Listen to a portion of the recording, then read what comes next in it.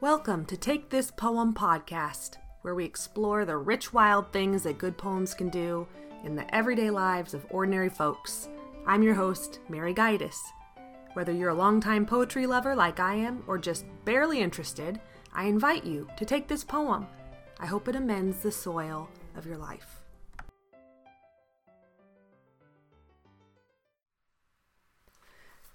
Hello, poetry friends. This will be a simple and short episode today. I've brought two poems, and I plan to try to let them largely speak for themselves. I won't do too much talking. I'll only read them once each, and if you want that second listening to help them percolate, you can just replay the episode and hear them again.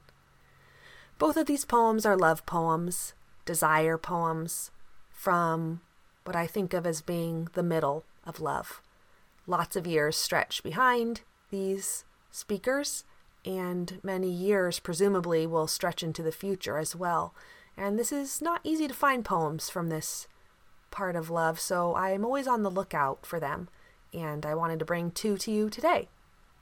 The first one is called Here by Grace Paley, and my friend Melinda shared this poem with me. One thing I really liked about her is she actually, when she was my neighbor, would give me hard copies of poems. So I've found them in my drawers and on my refrigerator, little rolled up photocopies of poems that she would make and give to me. And those are such a special gift. So this is one that she gave to me on a piece of paper a year or so ago.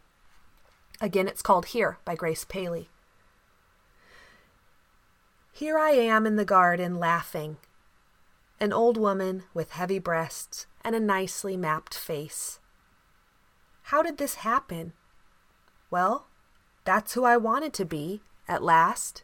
A woman in the old style, sitting, stout thighs apart under a big skirt, grandchild sliding on, off my lap. A pleasant summer perspiration. That's my old man across the yard. He's talking to the meter reader. He's telling him the world's sad story, how electricity is oil or uranium and so forth. I tell my grandson, run over to your grandpa.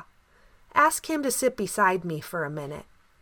I am suddenly exhausted by my desire to kiss his sweet, explaining lips.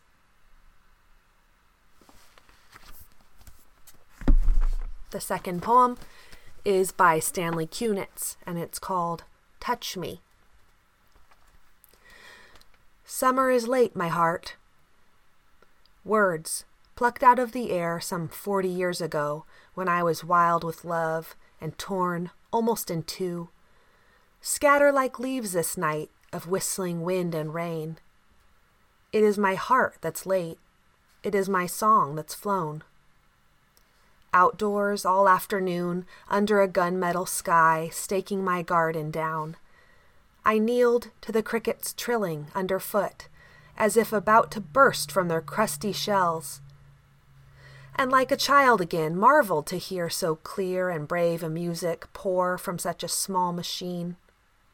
What makes the engine go? Desire, desire, desire, the longing for the dance stirs in the buried life. One season only, and it's done. So let the battered old willow thrash against the window panes, and the house timbers creak. Darling, do you remember the man you married? Touch me, remind me who I am.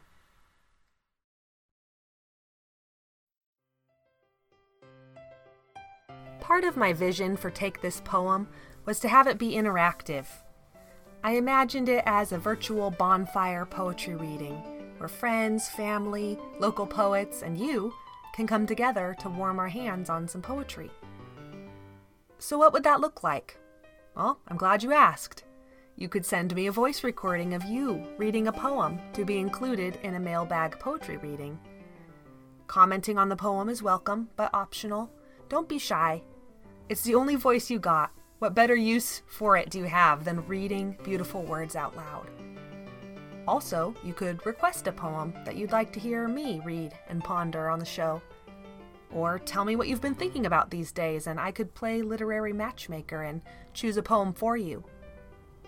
And by the way, I am aware that I have a small but loyal following of youngsters out there, and these invitations are all open to them as well. Send any of these or other ideas you have to takethispoempodcast@gmail.com and join me in sharing good poems with this little community. I hope to hear from you soon.